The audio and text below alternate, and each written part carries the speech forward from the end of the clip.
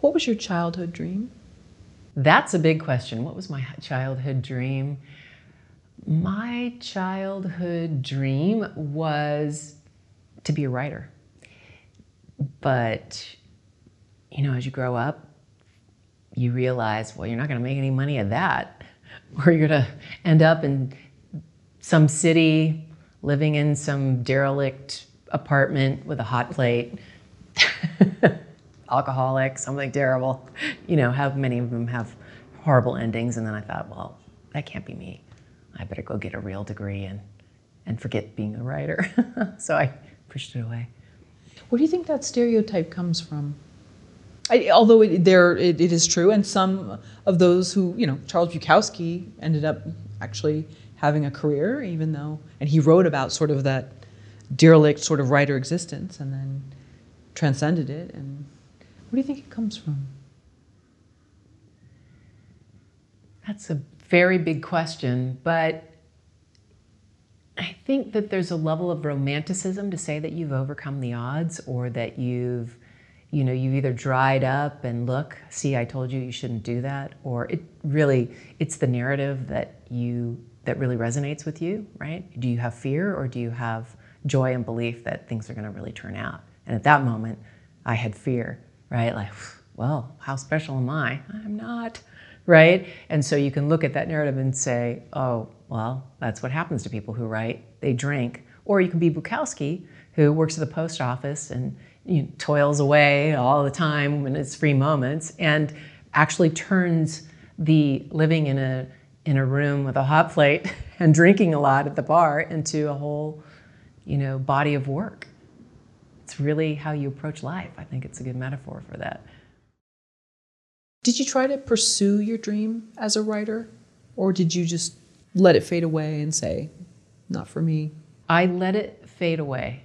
I let the dream of writing fade away. It was always there. I didn't let it go too. It was kind of like a crab doing a crab walk. And it was sort of always walking parallel to me. And I would dabble in it in other ways. I had been a spokesperson, and I represented major corporations on television. So I did it very stealth-like, right? I would do makeovers for TV. This is Sally before, and this is Sally after. And I would write all the copy that when I sat down and spoke with the hosts and drove the segment. And I had a lot of fun writing for that, and then also I worked as a journalist for Entertainment Television, CNN, is where I started in the San Francisco Bureau, and then HBO Entertainment News. So I learned a lot about story in those places, but I didn't fully embrace. It didn't resonate with me. I wanted to write, but it wasn't what I wanted to write, and I didn't know what I wanted to write. So I didn't have a voice yet. When did you decide you wanted to be a filmmaker?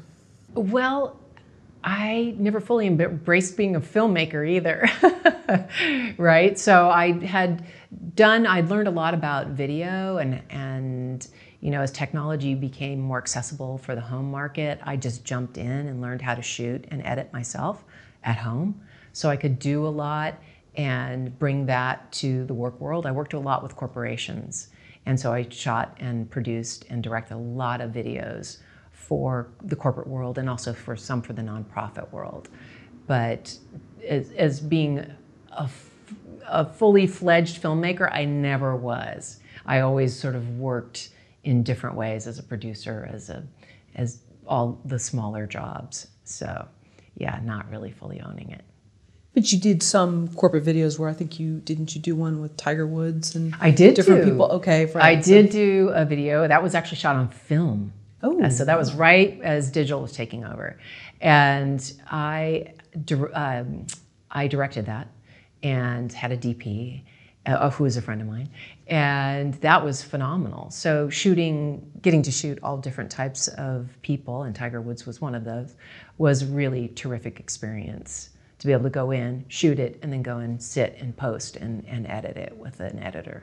So yes, I did a lot of that industrial type videos for corporations, and that was for Nike. But then there was something in you, and maybe I'm jumping ahead to your story, that you didn't feel satisfied in your job, or you started to question things? In terms of?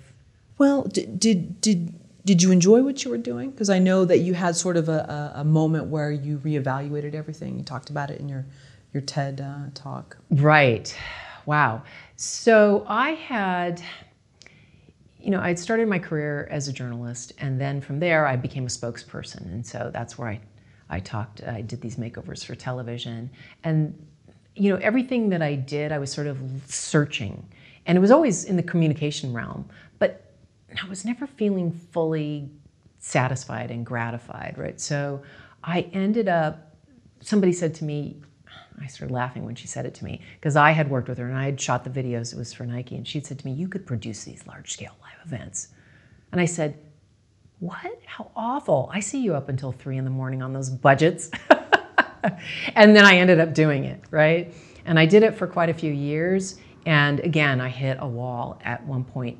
But the same time that I hit the wall, actually, I'd hit the wall a little bit earlier than that. The bottom fell out of the market when the Great Recession hit.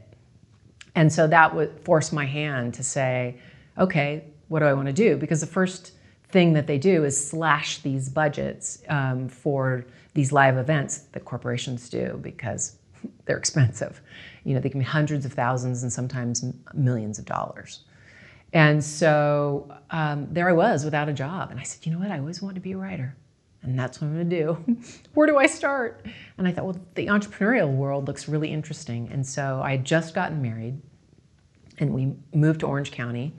And I was a stranger in a strange land, because from West Hollywood to, the Laguna area is like night and day. I'm like, where am I? Who are these people? My husband used to say, don't say that. I'd be like, gonna know you don't belong, yeah. Right, like, it's a fish out of water. And so I marched immediately. There was this fast pitch event that this group called the Tech Coast Angels put on. And it was a group of high net worth individuals who actually put in their own money into these early stage startups. You got better odds at Vegas of getting a return, by the way. So they were really passionate. Many of them had had their own startups and had successful exits. So I didn't know anything about the startup world, but I thought, I went and I watched this competition, and I thought, boy, I could help clarify these folks telling their stories. And I had, before that, toward the end of my career, I started helping people on stage, the corporate people, right? The VPs and stuff, feeling more comfortable on stage. So I had a sense of story. So when I started working with these folks, these entrepreneurs, and crafting their story, I actually just went up to the Tech Coast Angels president and said, I can help. And he's like, you can? And I was like, yeah. He's like, okay, come on. And that's where I really learned about, first of all, the startup world, all of the language, and then how to tell a great story in 60 seconds or 90 seconds. And it's the same kind of model, or a very similar model to what I use for speech writing, or especially for pitches in the startup world, when they have to pitch to investors, like 10-minute pitches. So it taught me a lot about the economy of words and weighing and measuring every single word, because it matters. Our words matter. And were these little stories, these 60 to 90, I'm sorry, what was the exact time frame? The ones that I ended up working on were 90 seconds. So they gave us 90 seconds.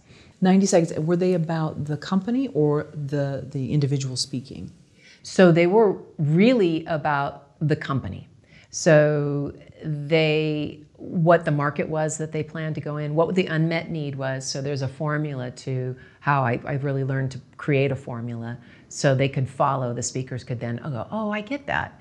And it's complicated. They had to learn because it's an organic process, right? Where they start in the startup is not where they end up. It's constantly iterating. And so they had to learn to get the touch points, so did I, the touch points that the audience wanted to hear. And I would tease the entrepreneur. I'd say, okay, the whole goal, this is where it's Pavlov's dog.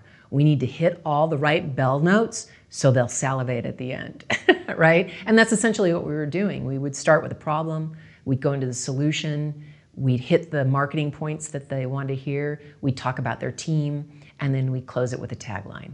In 90 seconds. It was amazing how much territory we could cover.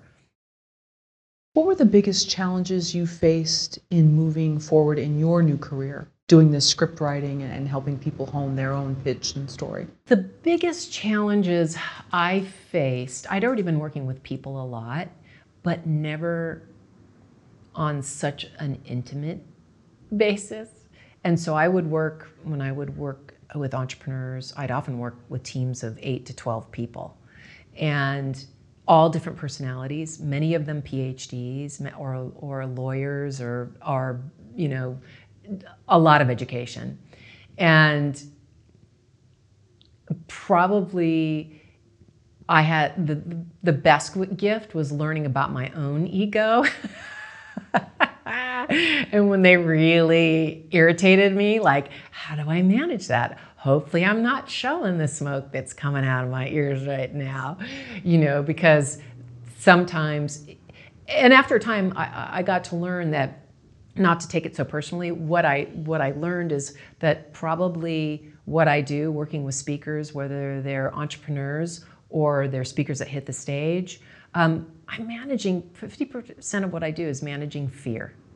There's a lot of fear because it's ego-based, right? And so my goal is for whoever hits the stage or stands up in front of an audience of 1 or 1,000 or 10,000, is to cut through that ego and to really step forward and have a North Star that matters to keep you on course. Because whether you're pitching or you're telling a story on the stage, it isn't about you. You're just the messenger. What does that fear sound like? When you hear somebody say something, how do you know, oh, okay, that's fear talking right now? Fear usually comes off, it can come off in so many different ways, right? It can be dismissive, it can be rude, it can be abrupt, know-it-all, a lot of know-it-all. And by the way, everything I'm saying, the universe sent me these people to learn because I've suffered from all of this. in my career, in my life, right? And so my speakers have taught me a lot about me because I've had these same things. What are you going to tell me? I know all this, right? And so also too, sometimes they think people are confused when they hear that a speechwriter's coming in, because they hear speaker coach. And for a lot of people with education, they find speaker coaching trivial and unimportant. And many of them have lectured around the world or have stood up in front of juries. So they find it kind of ridiculous that I would come in and work with them. But once they start to understand I'm really there to work on the foundation, which is story, and that without them opening up to be more transparent and less defensive, because being defensive is really, think of the yin-yang, right? Dark and light. When you see somebody who's defensive or brash or harsh in any way, they have a soft center and they're hiding that fragility. And that's what they use to protect themselves. So whenever you see that, never take it personally, because it really isn't about you. And that's what my speakers have taught me over the years, probably one of the most valuable lessons. And so, pretty much the majority of the speakers I've worked with, I've gotten over the finish line to varying degrees. I've had a couple that I couldn't. They just were not emotionally available and they just quit. So that does happen as well. And I push my speakers, so I'm not mean, but I'm firm. Sure, there's a difference. And did you always have a high emotional IQ, or did that come, because some people seem like they're almost born with it, or did it take time where you dealt with these speakers and they showed you things and you showed them, and it's just sort of this simpatico thing? Yeah, I think I was always somebody who could feel a room. But being able to sit back and feel a room is very different than sitting with that room and reaching beneath the words, going beneath to the meaning beneath the words, and letting those other people know it's okay to have those feelings. I didn't know how to do that. You know, when I opened up my toolbox, my communication toolbox, I would have told you before, I am so capable. But then I looked in the toolbox when it really came time to work with people, and I was like, I just have a screwdriver. Apparently I've been turning it around and using the handle end to hammer things in. So essentially what the speakers brought to me is having to exercise that and to be able to start to hear the feelings that they have beneath the words. So most of the time when we communicate, we talk on the surface, right? But if we really listen to what people are saying, they're saying something deeper. I'm afraid, I'm lonely, I'm sad. But rarely do you hear that in communication, right? And so when I can sit with my speakers, that many of my speakers say to me, oh my gosh, you're like a life coach. And I'm like, I don't know what that is, but I'm gonna take it as a compliment, right? Because I'm not there to judge, I'm there to hear. And I have to hear, I hear, you know, a lot, hours I'll sit with my speakers and I will hear their life stories. And then I'll filter it over time to let the best of their stories rise to the top. Doesn't mean that we won't put in unflattering moments, but I'm there to guide their stories in a way that the audience can really feel and that will really resonate with them. So what are some of the questions that you begin asking someone? Let's suppose I contact you and say, I would like you to help me, you know, I'm a screenwriter or even an actor, filmmaker, and I want to hone my own personal story. And I've already talked about my projects, but when people ask me, what do you do and who are you? How do I hone my, you know, what's our first sort of meeting like?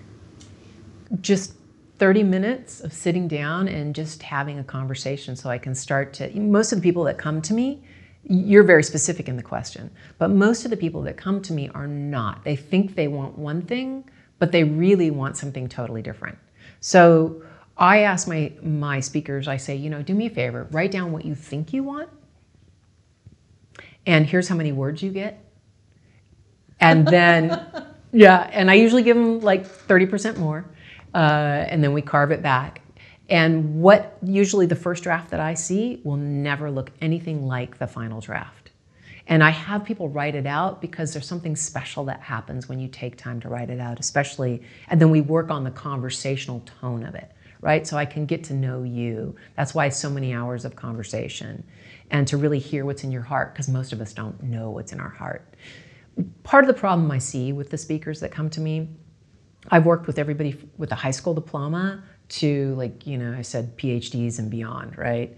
And the minute you have 5 minutes of education, you begin to move in the world with a logic-based mind. And so that's not great for storytelling. That's really kind of awful. So I begin to tell my speakers, I just worked with somebody who made it to the finals of the Rhodes Scholar interviews. And so when he and I sat down and we were talking about it, I said, well, one of the illnesses of education is they reward the mind. And in storytelling, it's the heart. And so you want to look at your vehicle as your heart and the steering wheel as your mind, right, in story. And so I said that wherever we go, we need to be in the heart. The mind just steers us in the direction we need to go. It should help us navigate. It should help us rearrange the speech or the script that is the puzzle. But it's not there because it's a feeling. It's like music. If you don't hit the beats, then the audience won't feel it, right? Essentially. So when you sit down with someone who's maybe very linear and left brain and logic has guided their whole existence, how are you kind of pulling them out of that for a little bit? Because they are going to tell you their story, maybe they do it in a chronological form, but that doesn't tell you anything about them, maybe? How are you trying to humanize them more? One of a terrific example of this is I worked with, a few years back, a TEDx talk that I did. I collaborated with Professor Charis Kubrin out of UCI, and she has a talk called Rap on Trial. And when she came to me, she had all of the touch points of what she wanted to say, very academic, right? This happens, it doesn't matter, again, if you have 5 minutes of education or you have a PhD. And so it comes in a very dry form. There were some interesting points to it, but it wasn't a story and it wasn't even close. And so I used the hero's journey model. And I put it on that and I followed that story arc. And once I did, you could really feel her journey and her struggle through the entire story. And she was worried about it. A lot of academics, it's difficult for them to trust the process because in the academic world, if it isn't dry and sometimes boring, well, then it's not worthy, right? But she was talking to a layman's audience. And so we needed to learn. And that's what I tell my speakers. I'm your audience. I will often refer to we, to myself as we, the audience. If I don't feel it, then it means that you're not feeling it. So an academic board might rejoice in hearing certain things, but the normal patron at some event may not? I mean, there's not enough of a personal connection to the story? Let's put it this way. In academia, there's going to be 1 or 2 naysayers that feel like if you're not suffering, then you're not really an academic. It doesn't mean that academics don't want great stories. They do. And they're learning now. They're just starting to make the shift, and they know the importance of it. But they don't know how to get there, and they don't know how to turn their data into story. And that's what they do for a living. And that's also really important for them to know when they talk with journalists, because that's the journalists in particular, how the information is going to be disseminated. So if you can't tell that story well enough for a journalist not to take it and spin it the way and fill in the blanks, then you're kind of held hostage to how it goes downstream. So I think it's going to be more and more important for the academic to learn to be a better storyteller. But that's essentially how people come to me, and it doesn't matter how much education. I'm just using that extreme because that popped into my mind. My ride's here, sorry. Oh, that's awesome. Do you like rules when it comes to writing and telling stories? Are you very much a stickler for the rules? Whether it's the hero's journey? Oh, me and rules, huh? I know you grew up in the Bay Area. People in the Bay Area like to put myself included. Yeah, so you know. Yeah, rules are, I really fought rules because I was like, oh no, I just feel this inherently. I'm just going to put it down. Because the first talks that I ever wrote, the first speeches I ever wrote were for TEDx Orange Coast. I wrote 8 of them. And I was like, I don't know what I'm doing. I know how to tell a story, but I didn't really know how do you get the person's life from point A to point B to the end, right? And so I would get halfway through the script, and by the way, I had to turn around a lot of the scripts in 2 to 3 weeks, 8 of them. Wow. So I didn't have much time. And I was working 7 days a week and like, I better figure this out. Oh my goodness, right? And so the rules were, I was anti-rule, really. And then one day I was working on a speech for this TED Talk, one of them, and I wanted to do this woman justice. I just adored her. Her name's Amy Purdy, and she and I were collaborating together. And I just thought, I've got to do this justice. How do I tell a story? We were in there, we were doing stuff, but it just wasn't hitting the mark. And so I said, okay, Google, let's look at my magic 8 ball. Let me just shake it and see what comes back. And I just typed in story arc. And all of a sudden, I clicked on images and I saw something called the hero's journey. And I was like, I feel like I've heard about that before. What is this crazy thing called the hero's journey? And I looked at the visual. It was a beautiful visual. Somebody had taken their time to really show me all the steps. And I was like, wait, this is how this works. I can do this. This is exactly what I need. Amy had 8 minutes. TED Talks are often 18 minutes, but she only had 8 minutes. That's what they gave her. And some of my other speakers had 12 minutes, and which 4 minutes is a huge difference. Let me tell you, 8 is tight. And so I was like, I can do this. I can cross the threshold with her story. This is wonderful. And we did it, and her talk went viral. And so this was back in 2011. And it was affirmation for me. And I was like, I don't know these Hollywood people this way, but I love them. Right? And so then I started following that for certain people. I started using the hero's journey. And because there are emotional beats in there. And I noticed that my speeches were following those beats. I would just look over, I'd be like, is this going the way? It is. I would find it, I would just mirror them. And they could almost cross map. And what was beautiful about that is that the people I tend to work with, the speakers I tend to work with, and especially now that I've been doing this a long time, I really want beauty out in the world, and I want my speakers to disseminate that beauty, which they already have in them, right? And the hero's journey really does that, because the audience doesn't hear the speaker. They hear what the speaker has been through, but they only think about themselves and what they've been through in relation to what that speaker has been through. So, speakers will be like, I don't know if I could say that. And I'm like, it's not about you. The audience is going to say, oh my God, I went through that too, or my mother went through that, or someone I knew, or, and they hear your story, but in relationship to themselves. And so that hero's journey has been incredibly important in the storytelling process.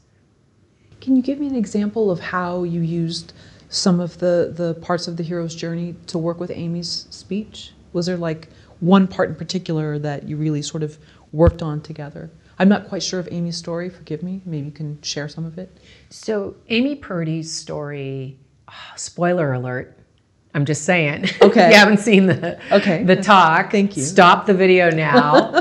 Go Google Amy Purdy TED Talk and watch it. It's only 8 minutes, and then come back. So essentially, Amy's story is that at 19, she contracted meningitis. And she died, essentially, and then was brought back. But she'd gone to the hospital. She was so advanced in it that the body tries to save the organs, and the blood rushes from it. So rushes from the vital organs, and your hands turn purple, her feet turn purple, her cheeks and nose. And when that happens, it's like frostbite. And so when they got her to the hospital, it was touch and go. She actually did pass away very briefly, and they brought her back.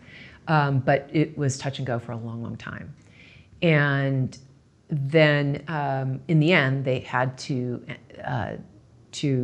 amputate her legs from the ankles down, or the calves down, and both of them. But everything else was saved. I mean, she did have a lot of she lost hearing in her ear. She had all of these issues. So here she was, this story, and she'd done a lot already at this point. She had been in a Madonna video, and she'd done all these things. But I had to, because she'd done so many things, I had to weigh and measure what was important in the story. And that's where I had to trust my intuition, and where I could actually look at this guide of the hero's journey, because her life story, this particular incident, fit perfectly in it. So it isn't a life story. It's not an autobiography. It's a moment in time. And a great speech is. It doesn't try to cover too much. It's a very narrow subject. And this narrow subject for Amy was her life, this life where she had to let go of the old Amy to embrace the new Amy. And we wrote that in there. And every time she goes, every time I say that line, I cry. And I was like, good, yay. But that was the middle part of the hero's journey, the very point where she then begins to embrace the journey that she's on. So even though you go over the threshold, right, you go through the steps of, and I can't remember all of them, but there's that low point in the circle, right? And that's where she began to rise like a phoenix from the ashes. And she began to bring back what she learned, of course, to cross it back over and bring the elixir back to the world, which was a speech. So it was really about her experience and what she learned and the struggles that she went through and how hard it was, but yet how she wouldn't change a thing, right? And so I had to figure out, do we keep the Madonna video part in there? Because my speakers use slides, right? The majority, I think I've only worked with a couple who have not. In high resolution photos, I don't, occasionally I let them use text if it's important to the story. But the images are wallpaper that really helps the emotion stick. So the story will be stickier if the resolutions and the photos of the resolution of the photos are super emotional, the photos themselves. And she had a lot of emotional photos. And so we chose the most important parts of the story. So we had to take the audience low to the lowest point to bring them back up again in the journey where she was resurrected. And that is, it was quintessential hero's journey. And I don't know who posted that, but I need to send them a thank you note because I just devoured that. I didn't read anything about it. I just used that chart. So I'm eternally grateful to the hero's journey, Joseph Campbell, and whoever posted that beautiful rendering of the steps. So she does the TED Talk, and then what's the response within what amount of time? So this is so exciting because it's a TEDx talk, right? So this is 2011, and she's like, okay, I did the talk. It's been posted. It took like a month before they posted it. Great. And this was probably, so we did it in May. It probably went up in June. Crickets. Giddy, giddy, giddy. She got about 20,000 hits and through December. And then I think it was in December, all of a sudden she calls me like completely worked up. Oh my God, Barbara, what? She goes, go look at the TED Talk. They had taken the TEDx talk and put it on the TED page. Oh. And they don't do that anymore, but they did it for her. And so that's where you can see it, is on the TED page. They put it on the TED page, and once that happened, it went viral. Wow. And she's like, people are writing in Arabic. Like a month later, it just started going everywhere. And we were watching it tick through, like, 30,000, 40,000, 50,000 by the hour. And we're like, oh my gosh, this is so exciting. And yeah, so she just captured the hearts and minds of so many people, her story. And it's a remarkable story. And she's a remarkable woman. Just a really beautiful on the outside, but equally as beautiful on the inside. What happens when we outgrow the story of ourselves? You know how some people say, don't get stuck in your own story, which is actually a very powerful thing, because we can wear our stories as like this badge to the world, whether they're good or bad. What happens when we start to outgrow those stories? I believe when you start to outgrow your stories, you start to have like an existential crisis. I'm joking, but that means that there's a big shift in your life that's happening, and that's a great thing, right? Did you feel that you had outgrown your story? You were a journalist and you wanted to change it, and this was your new endeavor, your new career with script writing?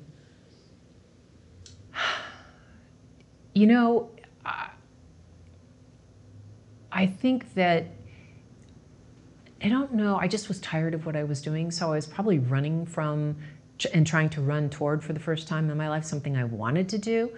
And I was too much of a chicken to be a full writer, just jump off the cliff entirely. So I said to myself, in small increments, I can learn to do these pitches. Okay, that's safe. That's some writing and that's some business.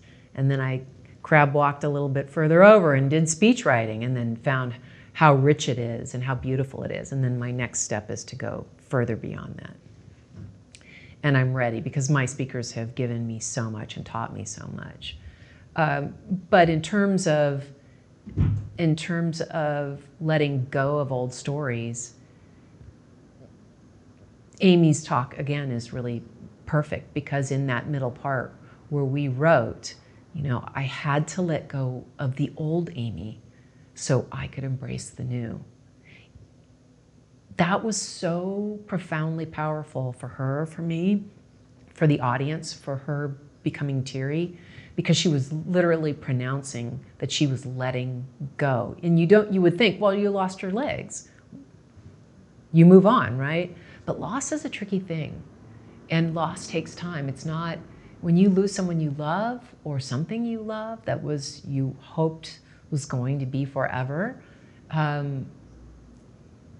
there are a lot of little imperceptible layers that have to be let go.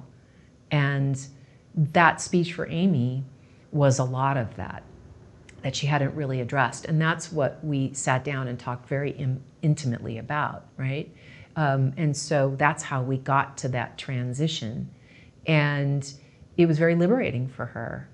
And that's the power of story.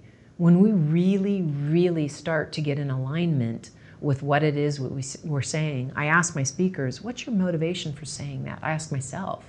Because many times I'll throw out old stories and I'll be like, and you feel it in your body, that didn't feel right. Why did I say that? That doesn't fit me anymore. Stop saying that, move on, right? But then what do I replace it with? And what was my motivation for saying it in the past? Asking ourselves what's our motivation for saying anything prevents a lot of missteps and mishaps in the world with ourselves and with the people around us. And that starts to get us on a better path because our power is our story. What are we telling ourselves internally, externally, to the world? Because what we feel is what we attract, is what we are. It's just a mirror of us, right? And so most of the time we're blah, blah, blah, blah, blah, just talking and not understanding that our words have weight. There's in Japanese, and I'm probably going to get it wrong, but I believe it's called kotodomo, kotodomo, I think it is. And they say it's spirit words, that words have spirit. Wow. And they do, because I've sat with those words and I've weighed and measured them, and I can see when they hit the mark and when people sit in the audience and I can feel them feeling the words. So, as I say to my speakers, if you don't feel the words as the speaker, the audience won't either. If you think those words, nobody cares. You can't wrap your arms around logic. You can only wrap your arms around love and emotion. That's all there is. And we're starved for it as a culture and as the human race. We're really starved for that connection and to feel those feelings. And it's our job as artists to really dig down deep and to go there to do the work that others can't do because their lives are so hectic or so business oriented or whatever. There's a disconnect between heart and head. And so it's really us leading the way to let people know that they can do it too. It's excellent. It reminds me of, did you listen to Dolph Lundgren's TED Talk? No, I didn't. Oh, okay. So he talked about, he has a successful career, but there was still a part of him that was sort of, I think he said, frozen inside. And it's just, you wouldn't expect somebody that, is this strapping, big guy, handsome, to have, to be able to admit some of these things that was really touching.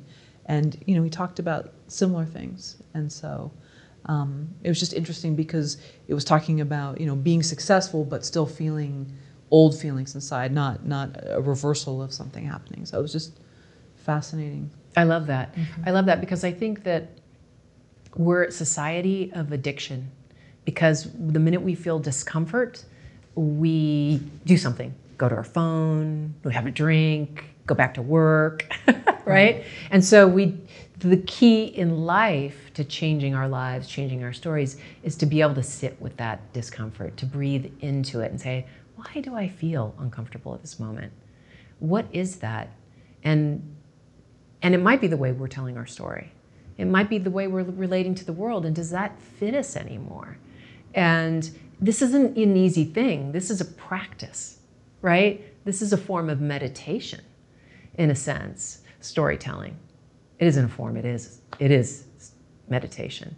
Because the more you can be present in your body and feeling your feelings, and then sharing those feelings, will connect with each other. And people are starved for that. You know, that's why I'm hired again and again and again, is because I really do care. And I really do want to hear people's stories, because their stories help me with my stories. And we share, you know, this beautiful, like, we feed each other and we build upon that positive energy, even when we're telling stories that are tough. We're just working through it. And it's a lot of work.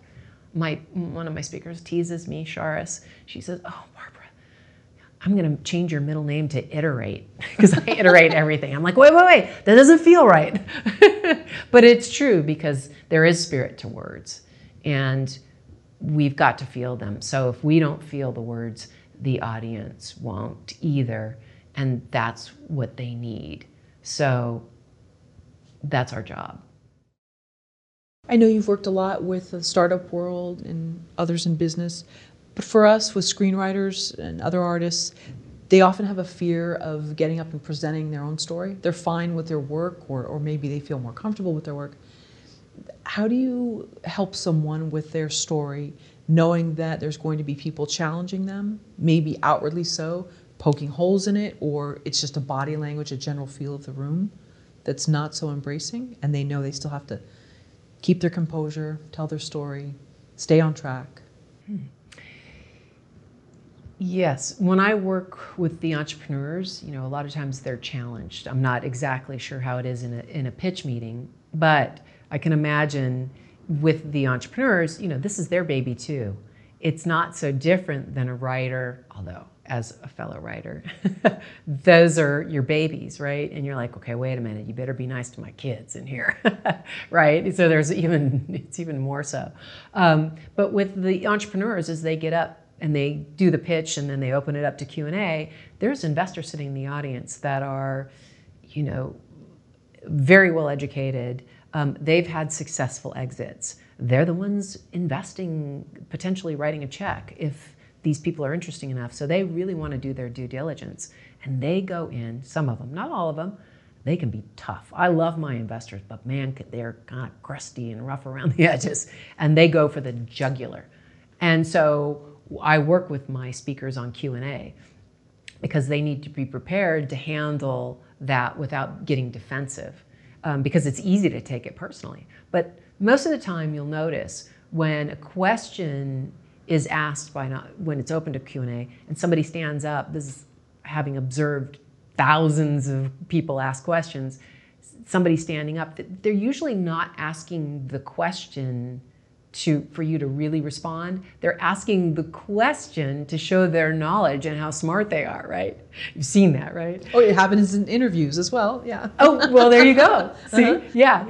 And so I work with them on all of that, so they're prepared to receive the grilling that they're going to get, or those kind of weird questions that they get that don't make any sense, that are really show-off questions. So let me show you how smart I am questions. Right. So, but because they can be so kind of gruff and insensitive often, I just grill my own speakers, and I'm like, okay, here we go. We're going to put out the hardest questions. 1, 2, 3. And we really work on them being straightforward and as transparent as possible. And when they don't know, they don't know. And they say, you know what, I'm not sure. Let's take that offline afterwards. We'll have a conversation about it. I'd like to get your input. And so then all of a sudden you diffuse. And when you say to a person who's asked a question, who's maybe slightly antagonistic, you say, I'm so glad you brought up that point. I hadn't thought that through entirely, and I'd love to hear your thoughts on it afterwards. So what happens is you diffuse any possible escalation of the person being antagonistic. And you then validate them. You say, I see you, and what you have to say is worthy. even though inside you might be going, oh my God, right? But you do validate them. That's the meaning beneath the words, right? And then it's very difficult, it's very disarming when a person does that. When you think about that in your own life, when you're agitated and somebody really sees you and says, oh, I am so sorry. May we take this outside and have a quick conversation? That was my oversight. And then all of a sudden, it's like, all the steam gets out. You're like, oh, I feel like a jerk, right? So those kinds of things, but it's that ability to go inside and say, this is not about me. I don't need to let my ego step forward and fight this fight. I don't need to be right? I just need to say, I'm here to learn. And that's what startups are there to do. They don't know everything, and the investor knows that. And I would imagine that it's not so different in the writing room, right? Where you go in and you pitch to the group that you're pitching to. How many do they usually pitch to? 2, 3, 4, 6, 10? I'm not even sure. Yeah. I've never pitched, but, or Q&As, sorry to interrupt, but filmmaker Q&As as well. I've definitely seen that where you're right, you're absolutely right. Someone stands up and they're posing it as a question, but they're really throwing out to the filmmaker kind of like they were challenging them in some way, even though, they're just an audience member. Right, let me show you how smart I am again, right? And then if you're taking that on the surface, as communication is, then you, the receiver of the question, is missing the opportunity to go deeper. Boy, I very much appreciate that you brought that up. I can see how you would see that. Hadn't thought about it in that way, but I can see how you would say. And then what you do, once you validate the person, because that's really important, to validate them, then you can drive the train in the direction you want it to go, which is some ways the best thing to do, because sometimes people are just grandstanding to be seen, right? Absolutely. And so as a spokesperson, when I would appear on these television talk shows, that's the thing that I learned, is that the host and hostess are just there. When a guest is really worth their weight in gold, the guest, and you'll see this, the ones that are really good on any of the late night shows, right? They're interviewed to death, the guest that comes on there. The producer will call and they will interview them for an hour. Okay, what is it you want to say? What stories do you want to tell?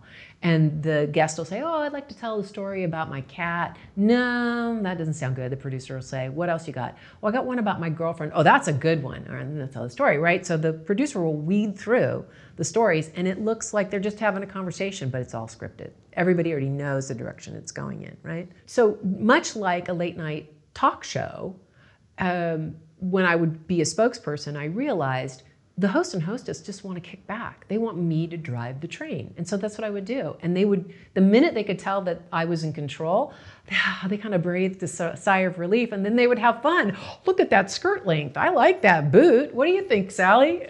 And they were having a lot more fun because they felt like I could drive the train. And any guest on any panel, on any TV show, that is your job, to come forward and let the host and hostess relax a little, to tell the stories, Absolutely. To engage the audience, and to really take your time and be in the moment. What are some common ways people get their own stories wrong? It's a very interesting question that I hadn't really thought of, the ways that people get their story wrong. I would say when it comes to getting your story wrong is you don't have a really clear perception of who you are and where you are. And so when that's out of step and out of alignment, and that usually occurs when there's too much ego or too much fragility, you're on a spectrum, right? So you're either, oh, I can't do that, right? Or, there's a lot of false bravado. So when it gets too extreme in either direction is when the story gets wrong. It gets warped. And what we tell ourselves becomes our beliefs, right? And then those beliefs are the things that keep us stuck. So it's really important to take a look at how much ego do I have in this. You can feel it in your body. was it Sanford Meisner that said the body is the instrument? I believe it was, the acting coach. And excuse me, YouTube world, if I got that wrong, but I believe he was the one that said that, and which is brilliant, because I say that to my speakers, and I quote him, and hopefully that's the right one. But you can really feel in your skin when you're in alignment, and when you're in alignment, you are telling your truth, and that truth is short, sweet, and to the point. It doesn't take a lot of words to say, and it has the tone and the beauty and the magic of a church bell. I don't live very far from the San Juan mission, and every hour they ding the bell, right? Wow. And the sound, it's an old, beautiful church bell, and the sound is pure and gorgeous. And that's what truth feels like. You can feel that in your body. There's no resistance. It's when we feel resistance in our body that we're not being true to our story, or who we are, I should say.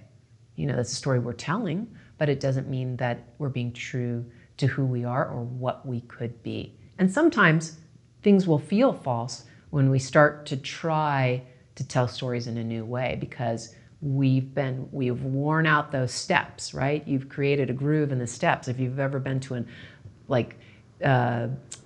let's say to the White House, you can see the steps when you go inside and take the tour. There's marble steps and they're all worn, right? There's grooves there. That's what we do when we tell the same story over and over. We create these grooves and they feel comfortable, and you know that they're going to be worn that way. But then when we start to realize that story doesn't fit us anymore, and we take new steps over into the place that's level, all of a sudden it doesn't, well, I'm not used to that. Maybe I'm lying. But eventually it will become true, and you'll know that that's where you want to be, and it will push you, and it will become your new normal, and it will resonate with you that way. But most of the time I find when people are out of alignment with their story and they're not being really true to who they are and what they want to be, then they'll feel it in their bodies. Have you ever had to have a meeting about that, in terms of you meet the person, you find out kind of their line of events and what their agenda is, or what their startup is, but then there's just something off about the story and you have to let them know it's a disconnect and I'm really sorry, and then of course there'd be resistance, of course, if anybody was told that about their own lives, and then trying to sort of work with them on allowing what you see as their real story to come forward. Yes, that's very observant. So both in the pitch world, when I work with entrepreneurs, and in the speech writing world, there are, for the entrepreneurs often, it's that they're so early stage they can't see all of the things they need to see yet, right? Because it's an evolution, right? You progress along the way and your story gets tighter and tighter and tighter, and you fill those holes. You pitch where you are. And then the next pitch will never be the same as the first one, or there'll be elements that are the same, but hopefully you will have grown the company. And so it will have evolved along with you. So it's important as an entrepreneur to continually iterate.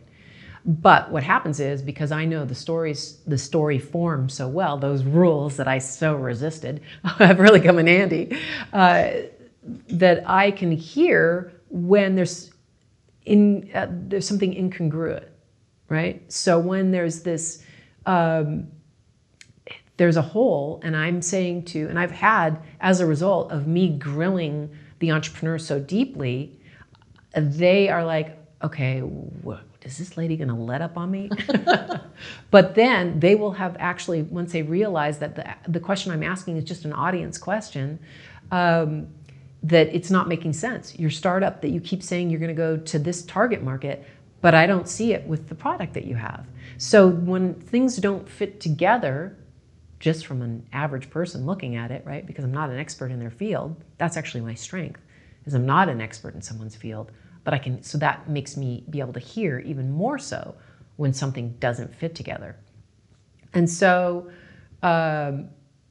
what happens is they have to go and back to the drawing table and look at why it's not working. And I've had quite a few companies pivot as a result, meaning that they've had to go and revamp their product and the market that they were going toward, so it would be more in alignment. And it's helped them. So that's been a big epiphany because they were sure that that was the direction that they were supposed to be going in. So it's often, that's just blind spots that they can't see, right? So that becomes very clear to me as the audience. When it comes to my speakers and their own personal stories, that boils down a lot to their relationship to those stories. Are they willing to let go of a story that the way that they've been telling it? When Amy came to me, she'd only been speaking to high schools for an hour. So she had tons of time. 8 minutes was a big departure. So we had to get really serious. As I joke with my speakers, it's time to pull out the chainsaw, fire it up and carve, right? But that allows things to rise to the top. So when I sit down with a speaker, let's say you come to me and you say, Barbara, I've got a 10-minute talk. And I say, okay, great. Why don't you give me what you think you want to talk about in 1,300 words? And so you'll write me 1,300 words. And from that, I'll upload it to Google Docs, and then I'll dissect it and I'll write all of these questions and I'll highlight them. And you and I'll sit down for an hour and a half and we'll go through one by one. And because of that reason of talking on the surface, like I was mentioning, when we communicate, that's how most people write when they're not writers, and even writers do, right? And so I keep going deeper because I'm emotionally demanding, as I tell my speakers. I want to know how you feel, how you felt in that moment, where you were. Let me feel that too. Don't be stingy. And so a lot of times people won't tell me a full story, and I'll say to them, I feel like you're hiding something. And they'll be like, what? How did you know? And because what's not there will tell me what's missing. Omission. It's lying by omission. And so it's not that people are inherently lying, but I can feel something's not right. I feel very, very deeply when people have secrets.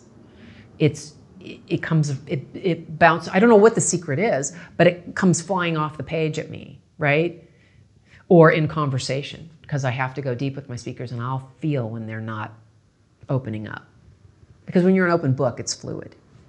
Right. We were just talking about this the other day, David and I, in terms of certain people in interviews are willing to go to certain lengths and other people only want to present all the things that are positive. They don't ever want to go into struggles that they had.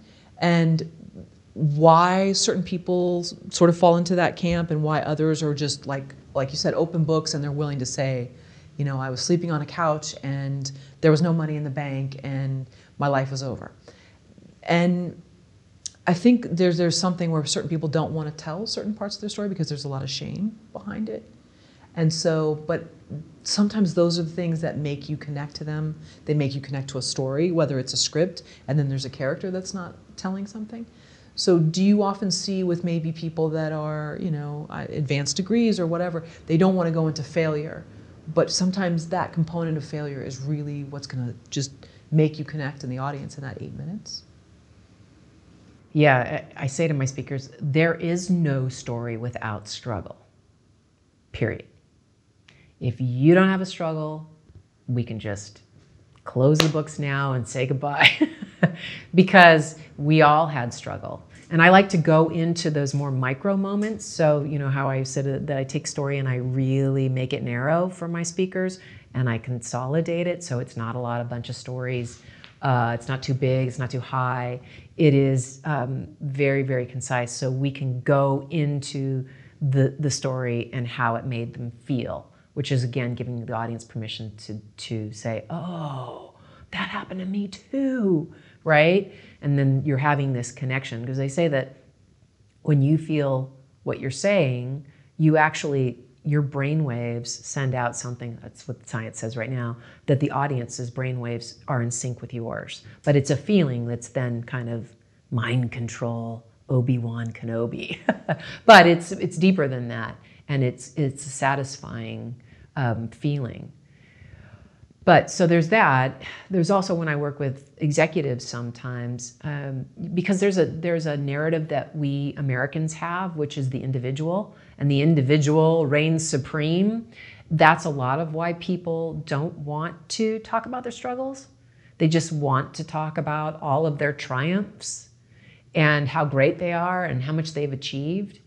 You know, it's a reason why there are ghostwriters, and speechwriters are not so different than ghostwriters, right? Most speechwriters do not identify themselves, but I do. I tell my speakers, I'm going to let people know that you're working with a speechwriter because that's what I do. But most speechwriters won't. More and more ghostwriters are starting to put their names on book covers now, but they didn't in the past. And people feel threatened by that. So that, again, if that's an ego issue, and if you feel like you can't tell people that you're working with a speechwriter who helped elevate your story, it's your story in the end, right? But what we speechwriters are here to do, and good storytellers are here to do, as I tell my speakers, I'm here to make you look good, right? I'm here to, and I think also there's an element of fear for people that don't want to talk about struggle. What if I tell it wrong? What if I overshare? What if I, and so my speakers will tell me a lot of personal details that will never go from the page to the stage. It won't even make the page, right? But it helps me understand their journey and empathize even more deeply with them and connect with them. And that then I filter through it so the audience feels the tension, feels the pain, but they didn't overshare in a way that was like, oh, that was uncomfortable, awkward, right? Right. And I think people worry about that, and they, you know, we put a lot of emphasis on brand these days with all these social media, with all the social media platforms. And I think that it's important to kind of walk that fine line to be able to share, hey, I'm having a bad day, and here's what happened, you know, and that's how we connect. Without the struggle, who cares? So is that something that you've had to work with certain people on in terms of letting go and allowing certain things that maybe they don't think are as favorable and don't want them out there, but in the bigger scheme of their story, the bigger, you know, like picture of it, that you feel is necessary to get audience empathy as well? My speakers have been pretty good on a spectrum. They've been pretty good at embracing the struggle aspects. At first, especially the ones that tend to be engineers, not all of them. I love my engineer peeps, depending on, you know, who they are. One I worked with once that was a doctor and an engineer. Oh. Yes, and so he was having a little bit of problem embracing the struggle. But then once he could step back and look at it, and he was like, oh, wait a minute. Oh, I see. Oh, I read this to my wife, and she was like, that's really good. I never knew what you did before. Right? And then all of a sudden now there's an emotional component, because when we can tell a story, especially in a highly expert category, whether that's medicine, mathematics, it doesn't matter what it is. If we can put that story into real world context, we don't need to know the fine point details. You can go and give that PowerPoint presentation to your fellow mathematicians, right? But how do you translate that for mere mortals like myself to understand how what you do has real world implications, and that you struggled to get to that. You just didn't sit down one day and say, oh, I'm going to be a field medalist and become this fabulous mathematician, and this is how I'm going to do it. No, you sucked a lot along the way, and it was painful, and your peers spanked you along the way and, you know, really beat up on you. And still you persevered because you knew that you had something and you had to keep going. You know, it's not easy. So that struggle, to varying degrees, some people totally get it and embrace it, and they're like, oh, yes. And others are like, lukewarm, but they still go along with it, because usually somebody higher up has hired me if I'm working with people that are academics. And I will defer. I'll say, well, your boss, the dean, will have said, you need to do it this one. They're like, all right. or whoever the vice chancellor of the school, those kinds of things. I work a lot with the universities. So You did a podcast with 2 screenwriters. Any takeaways from that? it was interesting. So the one woman was very nervous. One of the screenwriters was very nervous about pitching. She always felt self-conscious and, what should I do? What are the tips that I need? So I gave a lot of tips on how to really interact with your audience. It doesn't really matter who your audience is, but especially in any kind of emotional, artistic endeavor, it's about telling that story from a place of heart. Like, how does it matter to you? And to go in and to say, so this is one of the things I tell my speakers, and I believe I said it on the podcast, but if I didn't, this is a bonus. The story is never about you. It's about your North Star. So you need to identify that early on. When I sit down with a speaker, that's what we do early on. Where do you want to leave the audience? What's the one idea that you want them to think about or act upon when they leave the theater? What is it? What do you want them to share or do? And when they start to get nervous, the speaker, as they often do, that's a sign that their ego is taking over. And so the way I redirect it is to say, hey, this isn't about you. This is about the message that you have, that one thing that we identified at the end that you want them to walk away with and think about or act upon or share. And so when you start to feel nervous, you say, you know what? I have something that's bigger than me. It's greater than me. I'm on a mission. And I'm there to follow that North Star. And so for Amy, we identified that love was her mission for her TED Talk, and that she needed to share, that people needed to know that you can be loved and that you should love. It's never said in the talk, but that was what I'd say what is your message? She'd be love. And she was amazing that way. She embraced everything. And so when you go to pitch, that takes the pressure off of you. Because it's the story. What is your storyline? Why did you write these characters? Why did you do any of this, right? Is it social justice? What is it that you want to know? Is it women's issues? LGBTQ? What is it that you want us to know about these characters? And that's what I love about life right now too, is that the voices that have not had the stage are now starting to have the stage. But their messages are universal. They're emotional, and they're what we've all been through. And when you hit those emotional touch points, you can really spark your audience's imagination, feeling it and then thinking about all the possibilities. So that's what I would want for people who are going in to pitch anything, but especially TV or film, to go in and to always know their North Star. What is the one thing you want that audience to know about what you're working on, what you care about this baby? And if you don't have anything that you feel like it's not totally hitting the mark, tell a personal story, right? And when you tell that personal story, it says so much more than facts and figures could ever say, because it tells you the layers of you, and it lets people walk away and go, I never looked at it that way, and that applies to my life too. So you create this connection. But again, I believe that's one of the things that I talked about in this podcast, to get over the fear. Some people's fears are so deep, they'll ask me, should I take medication? Should I take an antidepressant? Seriously. And I'm Miss Natural, I really should I take this cold medicine? I don't know. That much of a freak, right? I'm a supplement girl. So I say, take magnesium. Be careful with meditation before you speak, because meditation can really bring you into this beautiful Zen place, but you need a little bit of that energy, a little bit of that angst on the stage to keep you sort of percolating up there. And to share that feeling, you need to take that energy, and if the meditation can make you flat. And so you have to strike that balance. And I had a speaker who meditated once, and I was like, oh no, stop meditating. No, ixnay on that. And what? But And I'm all for meditation, but do it early in the morning. Don't do it 15 minutes before you go on stage. Right. And so.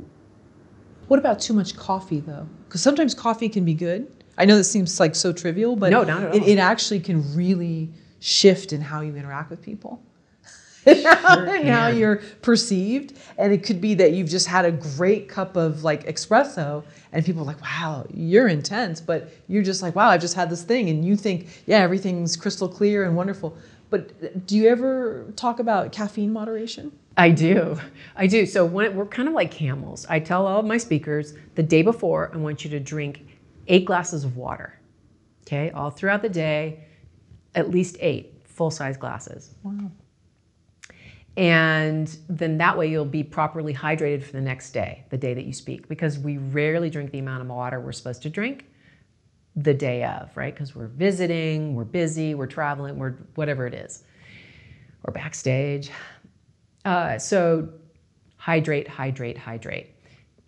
If you drink caffeine, just drink the same amount that you always drink. And I say that speaking is a sport. So I want you to stretch out like an athlete. And I want you to eat light, so avoid the carbs. I want you to be slightly hungry when you deliver, really? Because that also helps with the clarity of the mind. The carbs can kind of bring you down a little bit. Hey, I feel good. How about another croissant over here on the table? You can have that afterwards as a reward. But before, really think light. Think a little piece of protein, a little bit of veggies, just something really crisp and clean. And then you'll deliver, your synapses will fire a lot better. And don't over-caffeinate. If you drink 1 cup of coffee in the morning or 1 cup of tea, stick to that.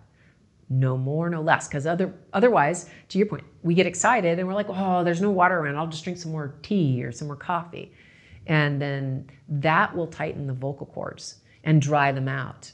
And you don't want that. You want to keep those vocal cords nice and warm and happy. And water is the thing that will do that. Also, herbal tea can dry out your throat, so be careful of the herbal tea. So it's not a trivial question. I'm kind of a maniac about it. And then the stretching is important too, because we get tight in the neck and we get tired in the lower back, especially because we're probably rehearsing the days before and even maybe that morning. So stretch it out and remember to breathe. As I say to my speakers, if you don't breathe, you can't smile. And if you don't smile, how will the audience know you're having fun? So always remember to breathe when you're working on all of these, just the rehearsing and then the actual day. And the pausing will help you do that. And I work with so I take my speakers, we write the story when they're going to the stage, we write the story, we transfer that story and we begin to build slides. So it's actually more like a video. They click on emotional words. So they don't click at an end of a sentence or idea, they click on emotional words. So the image and the words, as the story crescendos, the image and the words marry to each other. So they really stick with the audience. So it's very deliberate. I have to work with my speakers with this technique all the way through so they can deliver. And the pauses are as important as the vocal variation, as the way they move and manage the stage. What are some of those emotional words? Well, it really depends on there isn't a particular word. It usually is the feeling. And so if there's I'm trying to think in some of my talks. Well, in Charis's talk, Rap on Trial, she talks about being an expert witness.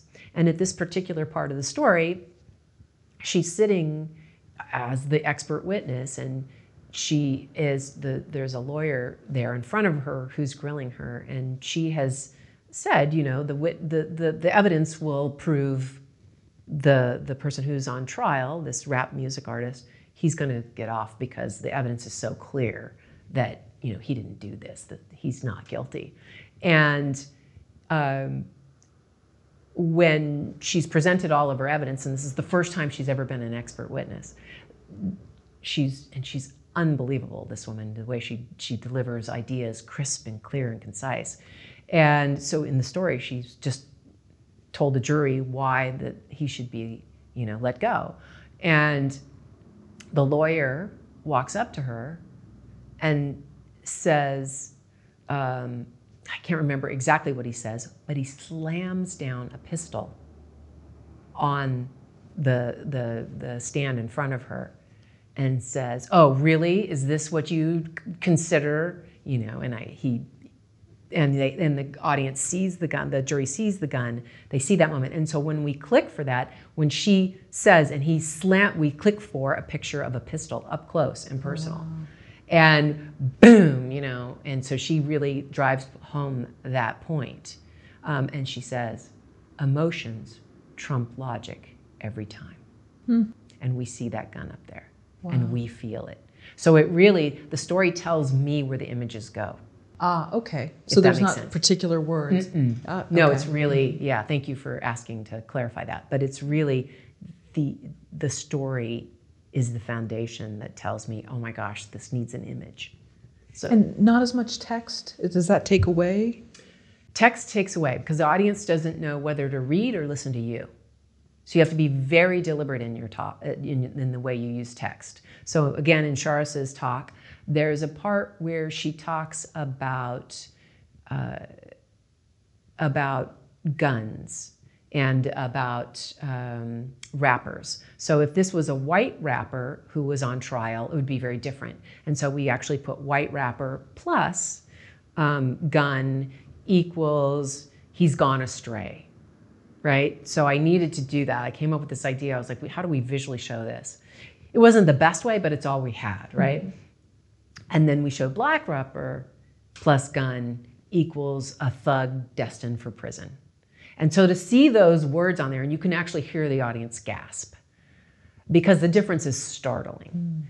And, you know, it can be a very powerful thing, but we animated those words so they couldn't read ahead. Ah, okay. Right? We spoon feed the audience the text as we need. Otherwise, they'll read ahead. And that will take them out of the story. So that's why and how I don't use text very often. And if I use it very, very strategically and sparingly. You know, when you're about to go into pitch or you have to give a speech, you're going to do an audition, whatever it is, there's the nerves. And I think there's some people that want to just be alone with the material and not speak to anybody because they're so like, I've got to get this right, I've got to get this right.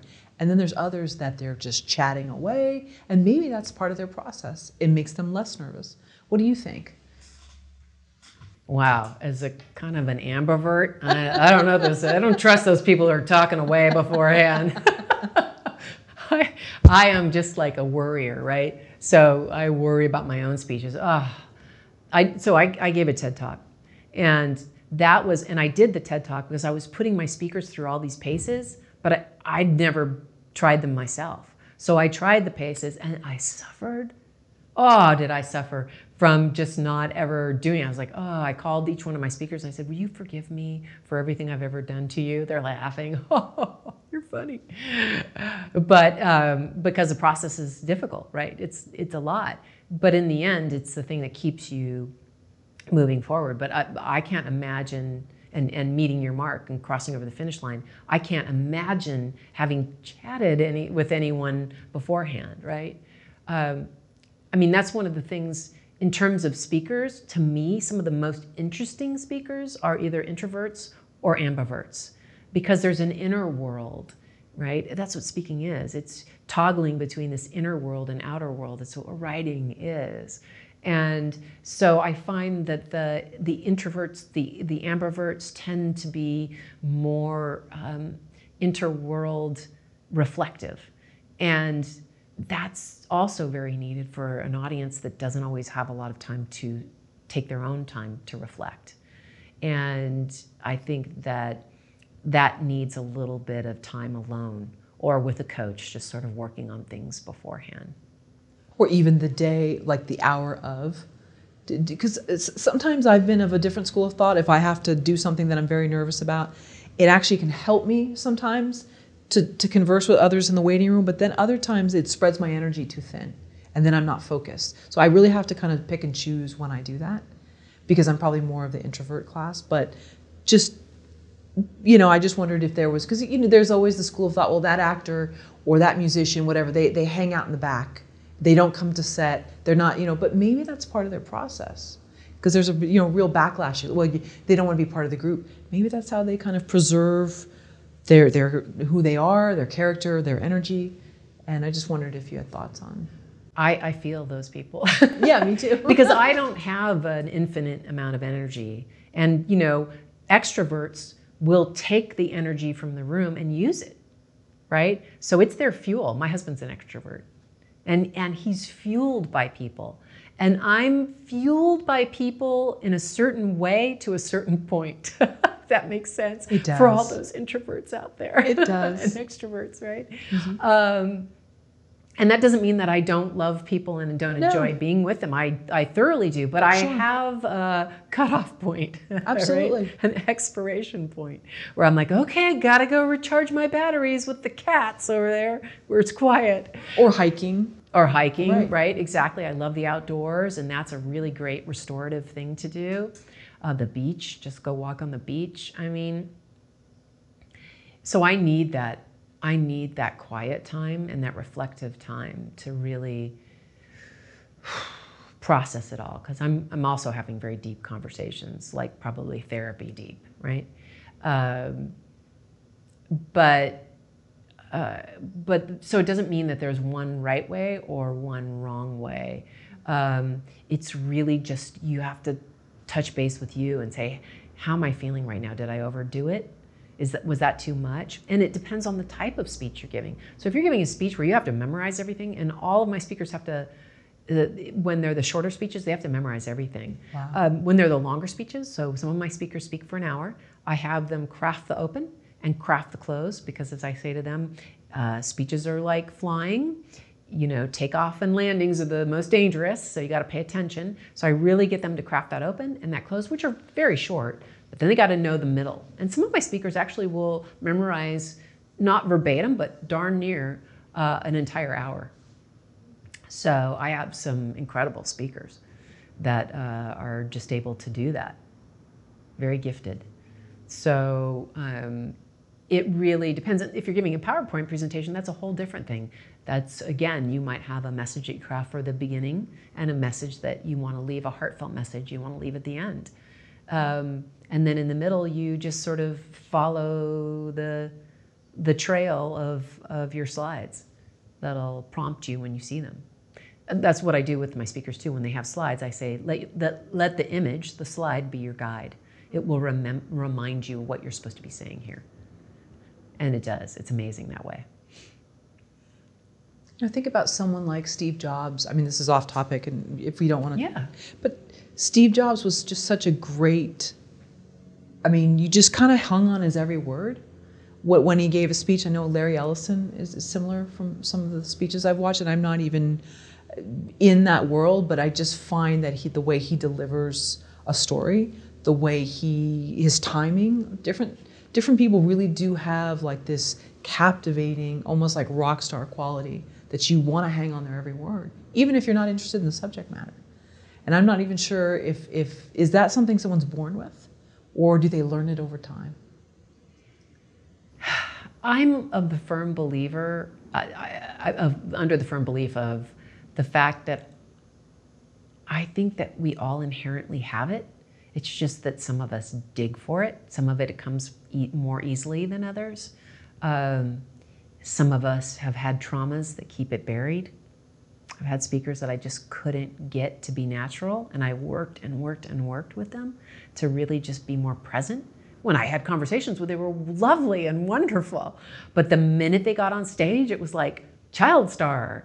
And then, so there became a lack of trust in themselves, that they weren't enough. I think that's probably the best message I can have. And I believe that when you look like you're conversational, like a Steve Jobs or Larry Ellison or any of the speakers that are just, you want to say, well, look, can we meet for a tea and talk, right? I'm not even going to pitch you. Right, exactly. I just want to hear more about what other stories you got for me, because they're really good and I'm engaged. Let's go. Right. Right? They've worked at that. And they really, really, really enjoy it. I mean, that's the gift of storytelling for me, this sense of wonder. I really love to hear people's stories. And I wonder what it's like to be them, right? I can never be them, but I wonder what it's like to be them and how much I see when they share these stories, how much we have in common. So for me, I believe we're all gifted. Now, how many of us use the gift and do the hard work that it takes to look like a Steve Jobs one day? He might have started that practice when he was young, right? Other people may have had to cover it up with the life circumstances, right? But it was important to him. I didn't know him, but I can tell you that if you sat down with him, he would tell you that it was important. And he felt, more than he saw, he felt the power of story and what it could do for not only himself, but the people around him. How it can motivate and inspire them and tear them down, right? So he was strategic.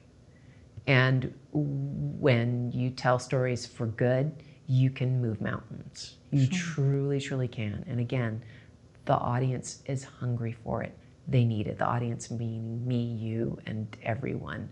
We feel isolated and more alone than ever before. It doesn't matter that we have devices and ways to connect. We're lonely because we're not feeling what we need to be feeling. Seeing a picture or reading a post, that's nice and all. But to sit down with you here today and really connect and to hear all your beautiful, thoughtful questions and all the love that you put into Film Courage. Oh, thank you. You're welcome. I mean that from the bottom of my heart. Thank you. You've been my inspiration, and watching this channel has been like, oh my God, I can't wait to watch another one. I drove all the way to Northern California and listened to the Ken. Oh yeah, actually. Oh my God, amazing. Yeah. Thank you. You're welcome. But they're so thoughtful, these questions, and so insightful, and you've done a lot of personal work to get there. Thank you. You have, and that allows me to be able to, I say, oh, kindred spirit, and we're able to talk to each other because I know that you know and that you understand. It doesn't mean that when we're talking to other people who don't understand that we can't still have a conversation with them. They need us even more, right? Because they then know we aren't alone, right? We're filling ourselves up from the inside, and when we can do that, we can then teach others how to do that as well, to see the best in themselves. And that's what Film Courage does for me, seeing that, knowing I'm not alone when I'm scared out of my mind to go to the next step of writing, right? And experimenting for all the reasons that you could say, oh, I'm this or I'm that, or oh, how could I be? No, you're not alone. Just watch a video and you'll hear somebody else went through that too. Oh, okay, great. So, Thank you. Thank you. Yeah, that's why, it was David's idea for the blog, Film Courage, and then we started doing the podcast, and he puts equal amount of time into the questions as well, but that was why we wanted to do it, is we felt a connection as well, hearing other people's stories. And you're right, it's you can have Twitter streams and all these great videos, and it's not the same as seeing someone face to face and just hearing a story. Yeah, without judging, right? Just sitting down and hearing a real story, because we're hearing so many manufactured stories, and I'm hearing, the word narrative being tossed around and hijacked in ways that I don't really appreciate, especially in the corporate world, because they're saying that they're telling stories, but stories really, they're about revealing something that you're a little bit afraid to reveal. To say, you know what, this took me a long time to get here, and I'm embarrassed to tell you that I still make these mistakes, but I do. And just by telling the story of your life, of a place you tripped up, and it's genuine, you're not telling it because you are looking for a strategy to get somebody to do something like a chess piece. You're doing it because you really want to let people know you're not alone. Life is an existential journey, and none of us are going to come out of it unscathed, right? So to know that you fell and skinned your knee too. You did? I did too. Oh my gosh, I didn't see that step, right? That's what story does. And that's my purpose in the world.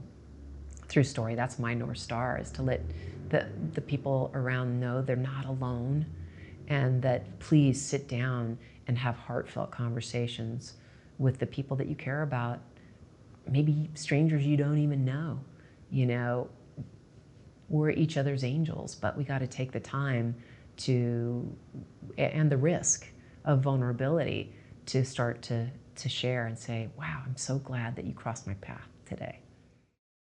Without getting political, then there's also disinformation, which is its own brand of storytelling. So it's very easy to tell, especially in this digital age, we can craft whatever story we want. And it's empowering, but it can also be, you know, very damaging at the same time. Yes, so I think now more than ever, it's important for rhetoric to come back being taught in the schools, to understand that, again, what's happening in the political sphere or wherever, that type of rhetoric is a tool. It's what they do. It's what they hone. So when you listen to their messages, you're hearing, oh, well, that's the logic side. It's like two lawyers in a trial, right? Yeah, oh, that's the logic stance. Well, if you don't have a stance, then, you know, try something different. Once you understand that and you can step back from the emotions of it, and you can feel the feelings, right? That's sitting with the discomfort that I was talking about earlier. You can see it from afar. You're the witness of it, but you are not swept up in the misinformation or the disinformation, right? That you're not believing everything that's coming out on either side, because they're spun in the ways they need to spin them so they can win with their constituents. So, I mean, perfect place to go is social media. Go to Facebook and see people who go on about political things, and you could just say the person on the right or the person on the left, they've kind of melded into one. The energy of what they're saying isn't so different, right? That's true. Because they're emotionally whipped up. But that isn't communication. That's just screaming at a wall. And then what do we get, right? So there's always been bad journalism. There's always been rhetoric. But if you don't understand how those mechanisms work, you will fall prey to them and believe they are true, if that makes sense. It does. I think there was a comment I read. What is it? Journalism is getting out a story somebody doesn't want out. Everything else is advertising. I'm not sure whose quote that is, but... That's a good one. And that was, hold on, it's going to come to me. She ran the Washington Post. Oh, Katharine Graham? Thank you, Katharine Graham. Okay. That was Katharine Graham. Okay. Was that, maybe that was one of the quotes On I my saw? Instagram. Okay, that's Yeah, it. yeah, See, yeah. I've been found out. Yeah. Have you been stalking? I have, in preparation for this interview, Oh, yes. very good. So, okay, so that was for you, because I thought it was, I was also doing research on the movie Richard Jewell, and there was some backlash against that as well. So sorry, I wasn't sure if it was on underneath that trailer. There's so much I know. Okay, so that was one of your Instagram So that quotes. was one of my Instagram There we go. posts. Very good. Okay, Excellent. Good. Yes. And that's true. That is true. That sums up the news. When I worked in TV news, well, our slogan was, if it bleeds, it leads. Right? So when you start to understand that news is there to be sensational, because sensational things sell. And we would laugh when I worked in news because I would go into the edit suite and there would be these black holes where the commercials would go. And we would look, one day I was sitting there with a friend and he said, look, see that black hole right there? And I go, yeah. And he said, that's the most precious, expensive thing in all of this piece, because the black holes were the advertising, and the advertising is what paid the bills, kept the lights on, and gave our salaries at the time. And when you start looking at things in that way, then can truth ever really totally come out? Right? Yeah. And journalists, that is not a dig against journalists. Journalists have a really, and there's a lot of great journalists. Mm-hmm. I'm a firm believer in journalism. Absolutely. But you have to be specific. You have to really work hard to find the journalists that resonate with you, and that you understand that they have an opinion too. That's right? true. And so if you're going to read the New York Times, you have to say, well, I know that journalist is most likely going to be on the left, unless they say otherwise. If I read the Wall Street Journal, I'm going to say, well, economics are going to drive that's the lens they look through, right? And then when I do that, I start to understand that that's who pays their bills. That's the black hole in their editorial piece, right? You know, that's if you open the Wall Street Journal or the Washington Post, you'll see where the advertisements are. And that's what pays and keeps the lights on. And so it doesn't mean that they're totally influenced by it. But as journalists, we can only do the best we can do with what we have. We do our best to try to be as neutral as we can. But we're human. There are two areas that I specialize in. The first is I work with entrepreneurs on crafting their pitch to investors so they can raise early stage funds, seed rounds A, B, or early stage where they're raising anywhere from $500,000 and up, right? $500,000 to maybe $1.2 million. That's the early stage. And so they have to go out and pitch to often angel investors or sometimes venture funds, right? And really have a tight story that hooks them from the beginning. And then they usually open it up to Q&A where the investor will grill them. So that's one area of expertise that I have. And then the other that I concentrate on is working with entrepreneurial speakers, not entrepreneurs per se, but they tend to be more motivational speakers or speakers with a deeper, broader, heartfelt message that they need to get out. They'll often speak to corporations.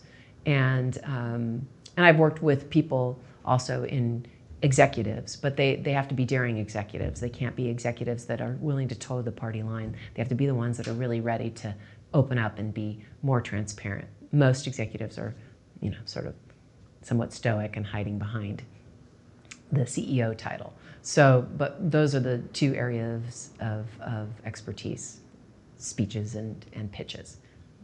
And how did you come to this? You attended a TED Talk? Right. So, you know, a series of accidents. So the bottom fell out of the market when I was producing large-scale live events. And so, of course, the first thing budget to be slashed were the events themselves. And then I went to a Tech Coast Angel pitch event. And I met a Tech Coast Angel who introduced me to another Tech Coast Angel who was producing a TED event. And I went to him and said, I can be a speechwriter. I'd never written a speech in my life, by the way, except for these 90-second pitches, right? But I felt like I could do it. And apparently I convinced him, and he's like, okay, great, I'll give you 8 speakers. And then that's how I got into that. And I was like, okay, 8 speakers, and how many weeks do I have? Well, it's in 3 weeks. Okay, that'll be good. And so it was like round the clock, but I learned so much.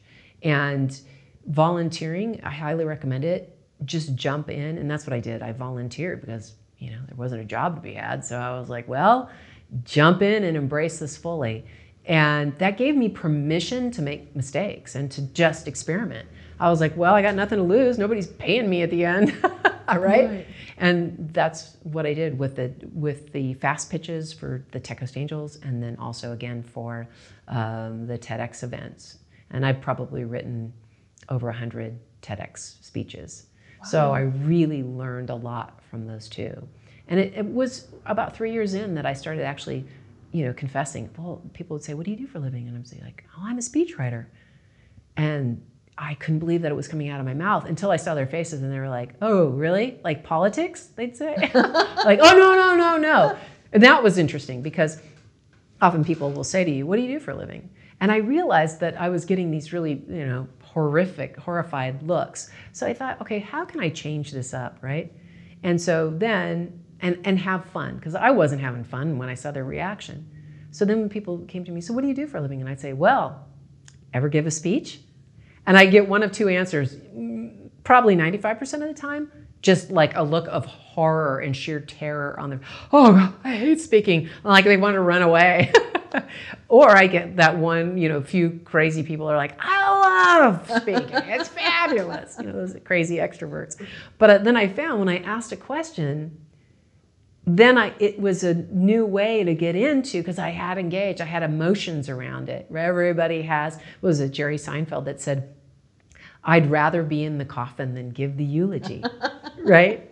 And it's so true. And then, but once they had that feeling around it, then they were really way more inquisitive, and it was really fun. So that's one recommendation I have for anybody who's a writer. Just have fun with what you do and don't apologize. A lot of times we apologize for what we're doing. Like for 3 years, I was like, oh yeah, well, I do this thing called TED. Have you ever heard of it? In the beginning, people were like, TED, what's that? You know, I'd say, well, it's technology, education, design. They'd be like, right? Right. And now everybody wants to talk. Yeah. Yes. Totally changed. Exactly. So, yeah, that's how I got into all of it. Had you been to Toastmasters prior to that? I had been doing Toastmasters, and Toastmasters is wonderful. I highly recommend that people go to Toastmasters, especially because there's varying degrees there are some really accomplished people in Toastmasters, and it will take you through to many levels. It won't take you to the stage in the way that I work with my speakers, but it is a wonderful workout once a week. And if you can join a club where you can work with, go to do the workout once a week, a club that meets every week, not a club that meets only twice a month. They lose their momentum. But the clubs that meet once a week, you will really start to work that muscle and feel like, wow, hey, I feel like I nailed that question. And you'll take it out into the real world, and you'll find that you really build your speaking confidence. I've seen people who were barely able to speak or completely nervous or almost to tears, and 6 months later, you wouldn't even recognize them. Amazing transformations. So especially for business, I highly recommend Toastmasters. But if you want to go beyond that to the big money, to where my speakers are making anywhere from $15,000 and up per speech, then you really want to work with somebody who takes you to the next level. You talked about people obsessing over their problems, and then those problems become bigger. I was wondering if you see people obsessing over their careers and their lack of opportunity or whatever, and then that becomes a self-fulfilling prophecy. So that they're obsessing over the fact that they're not getting this, they're not getting that, they're not being able to pitch to someone, whatever, and that obsession actually stops them from getting other opportunities. Yeah, that's a big one. Because what's happening is, when we're focused on what we're not getting, we can't see all the things we are, right? And so we're missing out. We're very focused. If we could just do that and focus on something that is working for us, and we can shift that, and it can be sometimes just an inch over. It's not very far. But we can get into that comfort zone, that groove, where it's familiar, and we kind of at some point we have to admit the fact, and I can tell you from my own life, that I have liked sometimes complaining until I didn't. Like one day you sit up and you go, why have I been complaining all this time? Well, that's crazy. And all of a sudden you outgrow that complaining. And because I never asked myself, what's my motivation for complaining, right? And so you get fixated on what's not happening, and then you're not really living your life. And then what happens is, it's like, have you ever bought a new car? Yeah. And all of a sudden you see, oh my gosh, there's my car over there, and there's you never really noticed how many of your car there was on the road, right? And you beep at them and wave. Oh, hey, how's it going? Right? I know you. Yeah. Yeah. And so it's not so different than that. So what happens is, you see all of that negativity that you've been fixating on, and you look up and you're like, well, I see that over there. Hey, negativity over there, that matches that. And you start to look for all the things that are familiar, and they become negative. They're negative things, right? Because that's all you can see at this point. It's what you've been nurturing. But if you shift that over and you start to, and it's not comfortable, I don't want to trivialize this in any way, because it's a lot of work. As I used to say, when I began this awareness of my language and all, it was like trying to steer a luxury liner with a popsicle stick. Like, oh my God, right? Because I was falling back into bad habits that I had instead of, but just the acknowledging that I had those bad habits and that I was falling back into them was actually my release. But it was a daily, hourly process of saying, this can be better. And I can start to see the beauty in the world. And I can start to believe that there's good in the world. And I will see it. Doesn't make me a Pollyanna, right? A lot of us are complainers, or we're sarcastic or negative because we're really soft-centered. And we're putting other things and people down, and in competitive business, what do they know? Look at that. Kind of, because there's plenty of room for everyone, frankly. But when we do that, we're just trying to save ourselves and, not get hurt. But the reality is our strength comes from saying, there's plenty of room for everyone, and I think you're wonderful too, and you've taught me a lot. Right? And I can learn more from you. Because I have, and I still struggle with it, I have the American mentality, which is, I am an individual and individuals get things done, But it's ridiculous because, Einstein was a genius, but do you think he became a genius on his own? No, he had a mother and father, he was nurtured, he had people that, said along the way, hey, you've got potential, and none of us do it alone. It's ridiculous to think that we do it alone. We all need help, and we're all better from the people around us, and we need to give them credit. And the more we do that, and we take the light off of us, because when we're trying to say, I'm so good, we're really calling for attention. When did you realize you wanted to hone your story? Probably, when it needed an overhaul, you mean? Yeah, seriously. I think there are points in our lives where we get the call, but we deny the call, right? So at 30, I had the call and I denied it. And I just kept going along as I went along. And then toward my late 30s, my life was not on the track that I wanted it to be. And I said, well, it's not working. I've had these breakups. I get engaged, but I don't follow through. One of my friends called me the runaway bride, right? All this stuff. I'm like, what is the one common denominator in all of this? Oh, that was not the answer I wanted. Me, right? In all these relationships that I'd had, I was the one common denominator that wasn't working out. What was going wrong in me? And once I had that sort of epiphany that the buck stops with me and that I'm responsible for everything, the way I've manifested my own life, that was everything I saw before me, that was a very sobering moment. Now, how do I get out of that quicksand that I had been consumed by over the years? I didn't even realize at this point, I was so far under the quicksand, I had a straw that must have gone up like 10 feet to give me air, right? How do I get out of that without sinking? And so I thought, well, okay, I had a breakup, I was unhappy, and I said, I'm gonna create a mantra. Let's see if this mantra is gonna help me get out of this, because I'd become a total workaholic. That was the other aspect of my life that I hated. I just worked, and traveled for work, and I would be on the road and I'd be in a hotel room, and one day I looked around and I was like, is this what I want for my life? It's not what I want. I'm lonely out here. I work with people. I have big teams of people, and I'm completely unsatisfied. I'm connected with no one. That's how I felt. I have really good friends, but even them, when you're traveling all the time, it's hard to stay close. So I had to really look at my life and begin to dissect it. But in my personal life, I wanted to get married. But I was telling myself that I wasn't worthy in somehow when I really began to dig deep, right? And so I created this mantra, and I said, you know what?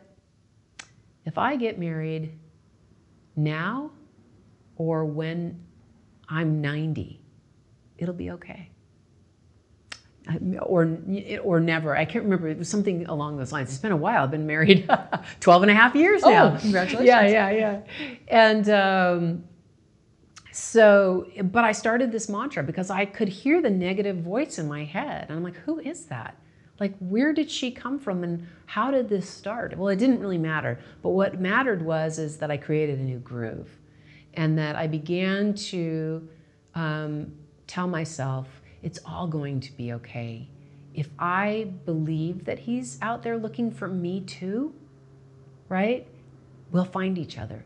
But I have to get to a place where that energetically I'm going to resonate in a way that he can find me. We're like beacons, right? Dude, what kind of tone are we sending out? Is this beautiful, clear church bell? And is that enough? And yes, it is. Or is it some other kind of fuzzy, half-committed signal, which I was putting out before? And guess what I was finding? Some other fuzzy, half-committed signal.